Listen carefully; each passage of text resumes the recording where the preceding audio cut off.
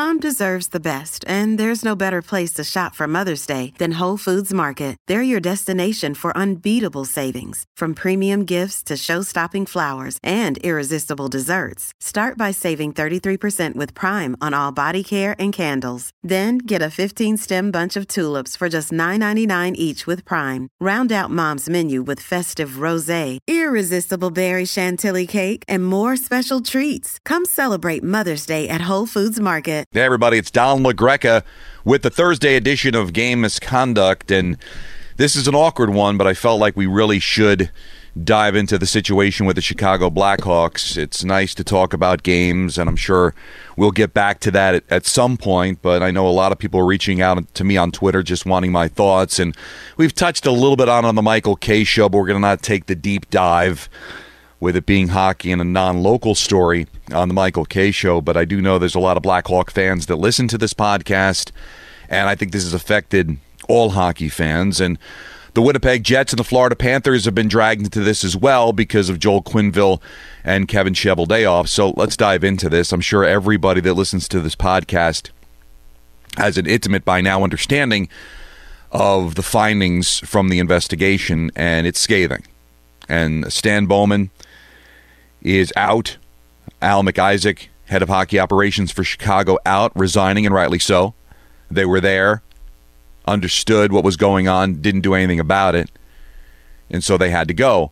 And now the question becomes, what happens with Joel Quenneville and Kevin Cheveldayoff? And at the time of this recording, which is on Thursday at about 10 minutes to 1 Eastern Time, we have not heard any word of any disciplinary action, but we do know that Joel Quenneville coached the Panthers' victory last night over the Boston Bruins and refused to speak to the media after the game. So let's address that first. I think it was a disgrace that he coached in that game by the National Hockey League and by the Florida Panthers. Now, that is not to say that Joel Quenneville does not deserve his day. Now, the investigation shows he knew. He had already denied that he knew any knowledge of what happened to Kyle Beach, but he still has his day to talk to the commissioner and find out if there were any misunderstandings and get to the bottom of it. And then whatever disciplinary action comes forward from that, if there is any. I would think there should be, but let's hear what Joel Quenneville has to say. And I do agree with him in a post-game press conference is probably not the time to field those questions, especially before speaking to Gary Bettman. But the fact that he coached in the game, I think, is disgraceful because we don't know where this is going to go. And maybe it will be something where he has to be terminated as head coach of the Florida Panthers. So why would he be allowed to coach in that game? And it does speak to, at least in my opinion, the problem with the Kyle Beach situation and just the attitude of professional sports is that for whatever reason, no matter what the controversy, no matter what the scandal, the game always seems to come first. And you saw it in 2010. Hey, we got a cup to win. We will address this, but right now we've got a cup to win. And I do understand how important that is to the players that work so hard to win that championship and how awkward that situation would have been. And I'm not suggesting that the game shouldn't have been played, and I'm not suggesting that it wasn't important for the Chicago Blackhawks to try to win their first Stanley Cup since 1961. But I would say that it's still no excuse to put an investigation on the back burner and then never really have an investigation, to be in a situation where allegations are put on Brad Aldrich and what he allegedly did to Kyle Beach and how it not be addressed and how that poor kid had to watch as Aldrich celebrated the Stanley Cup on the ice in Philadelphia after Game 6 and had a day with the Cup, and it seemed like he was able to dictate his own departure from the organization, and how he felt like what happened to him fell on deaf ears, which it did, because they did ignore it and decided to do nothing about it. And where McDonough stands right now, as he stood there supposedly in that room and told everybody I would take care of it and never did, but how players and everyone knew what was going on, had heard about the allegations, and some of them decided to take the tact on putting it all on Beach, claiming that he put himself in that situation, or just not believing how a 20-year-old hockey player can be physically and sexually assaulted by a player, by a coach, and then making fun of him to boot. Now, I don't know if we'll ever know what players threw homophobic slurs at him, but we do know who was on that team. We do know the different places that he played. Were those players ever talked to? Were those players ever disciplined? Or was it just chalked up as, oh, that's just locker room humor? That's okay. And then you wonder why these victims do not want to come forward. So Joel Quenneville knew about this. From what we've seen, did nothing, denied that he knew about it, and was still allowed to coach that game last night with the Florida Panthers. I think was awful by the NHL for allowing it to happen, but for the Florida Panthers to say, hey, maybe it's a good idea for you to stand down today. Maybe it's a good idea that we let somebody else coach the team tonight. Yeah, we're trying to just become the 14th team in the history of the NHL to start the year 7-0, but that's not really that important right now. And the courage of Kyle to come forward, no longer being John Doe or Black Ace 1, that now we see a face, we see a name, we see statistics, we see a first-round pick that never got a chance to play in the National Hockey League, predominantly because of what happened here, either emotionally affecting him or because he became persona non grata with the Chicago organization and probably the NHL in general, and how he felt to not have anywhere to turn. No teammates, although he did mention some names, including a Brent Sopel, who was very helpful to him. And there were people that were helpful and understood and did the best that they could for him. But figures of authority did nothing to make his situation better, to discipline the coach, to seek retribution, to seek some sort of disciplinary action, that his own Players Association turned his back on him. We found out from this investigation that Donald Fehr and one other member of the Players Association heard this and did nothing.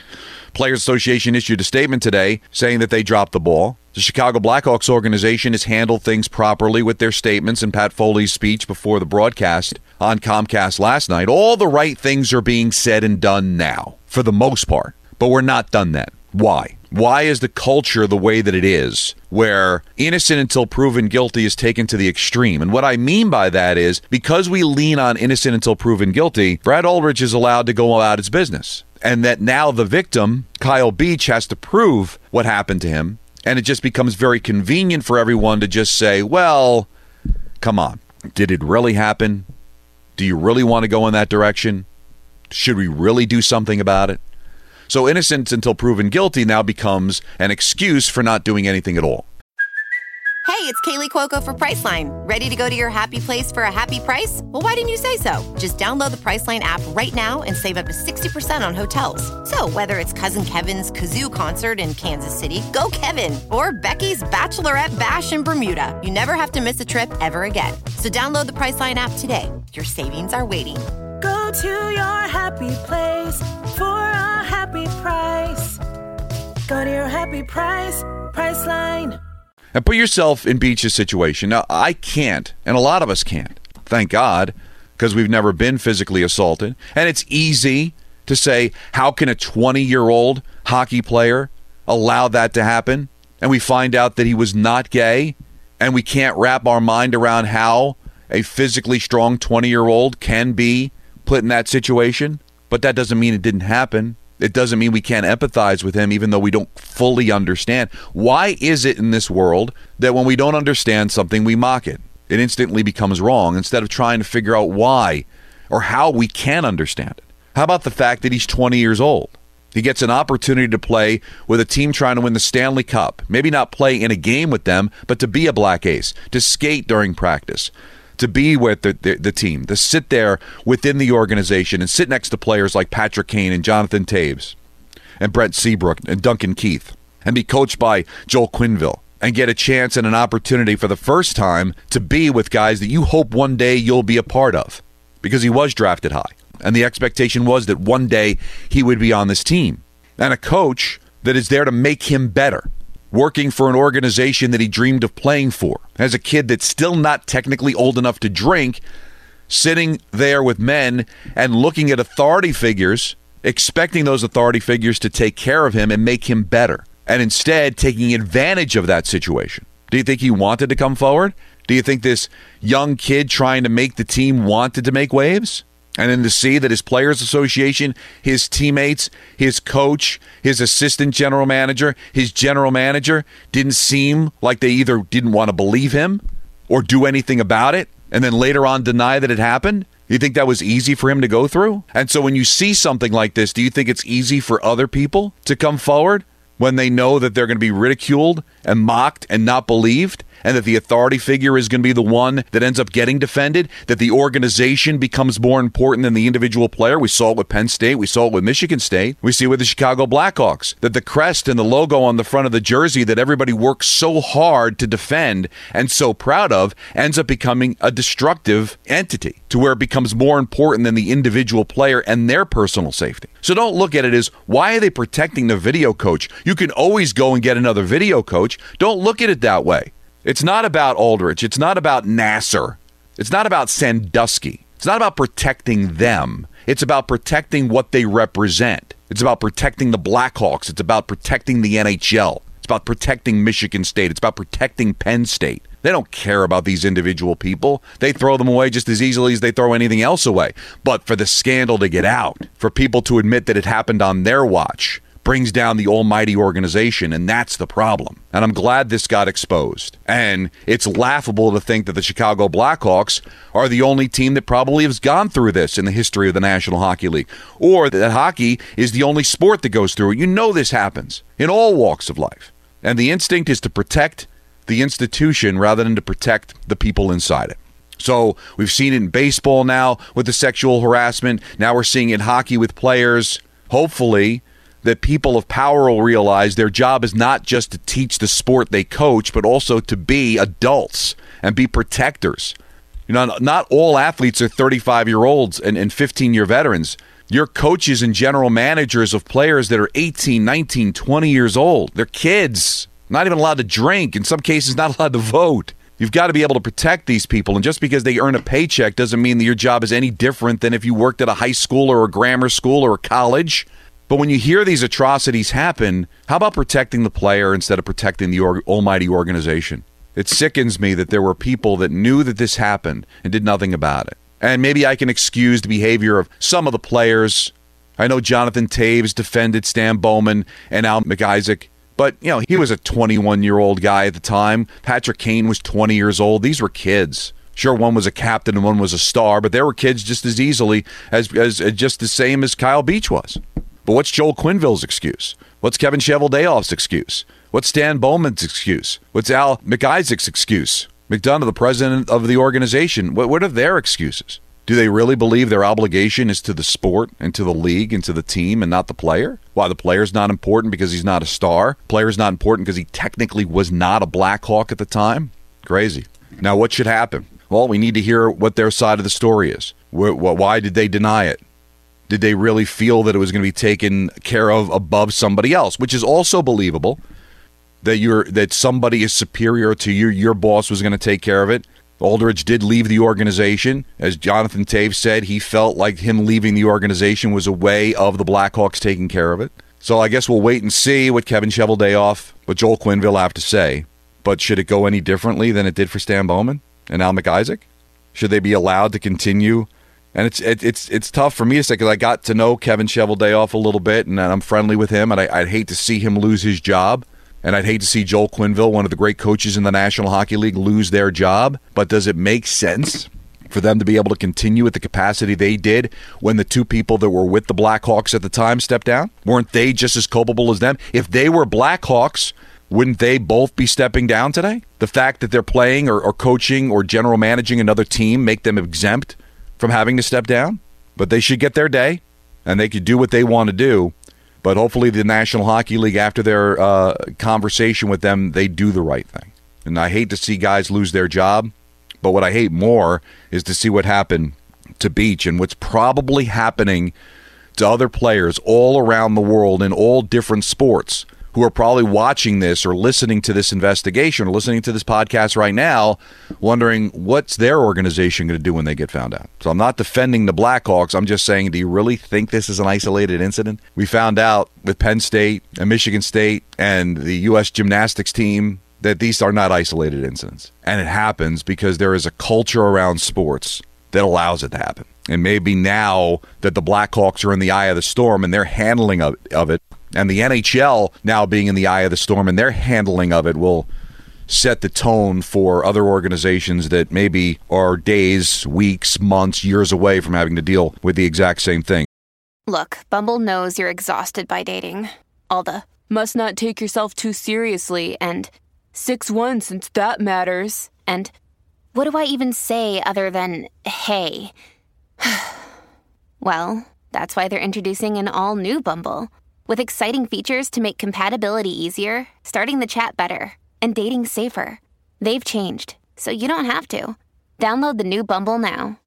I tweeted out earlier today wanting to get your reaction to this at Don LaGreca, hashtag game misconduct. And I hate to take this serious tone, but quite honestly, after everything that happened yesterday and all the information, I just didn't have the stomach to sit there and just, as much as I enjoyed the games last night and saw some great performances, and it's cool that the Panthers are 7-0, and it's great that McDavid's scoring 3 points again and all that. That's it just didn't seem right to have a podcast wrapped around that. It just didn't seem nearly as important as this, and so we'll get back to the hockey tomorrow. But let's hear from you. Jim White says, I appreciate the decisive action taken by the Chicago Blackhawks and the NHL. It does not undo the wrongs from the unspeakable incident, but are steps in the right direction, unlike the NFL, who released a statement that the WFT report would not be made public. I guess that's a way to look at it. Like I said, most of the things were done right after the incident was over, but I don't think it excuses the behavior, and certainly was not a good look last night that Joel Quenneville was allowed to coach. David Hines says he's got a couple of tweets here. Let me make sure I'm reading them in the correct order, because I want to be able to get all of his information out there. He said, Kyle Beach played a season of junior hockey in Spokane in 2019-2010. He was a good dude to interact with, and is 4 months younger than me. Finding out he was John Doe stunned me, and I applaud him for what he did. How the Blackhawks reacted was sickening to me and flat out inexcusable. Championships are the goal, but the moral obligation to do the right thing should be more important. Hopefully this brings some form of closure to Beach, and this changes things in all levels of hockey going forward. Very, very well said. Flipping around here, Chris says, after seeing part of the TSN interview, my heart goes out to Kyle's parents. As a parent myself, I cannot imagine feeling helpless after what he experienced, due to the fact that a crime was covered up and how likely it is law enforcement will get involved. I'm not sure at this point. I guess it's up to Kyle, and whether he wants to press charges, he might just want to move on. Mark says $100 million fine for the Blackhawks. Take the team from Wirtz's family.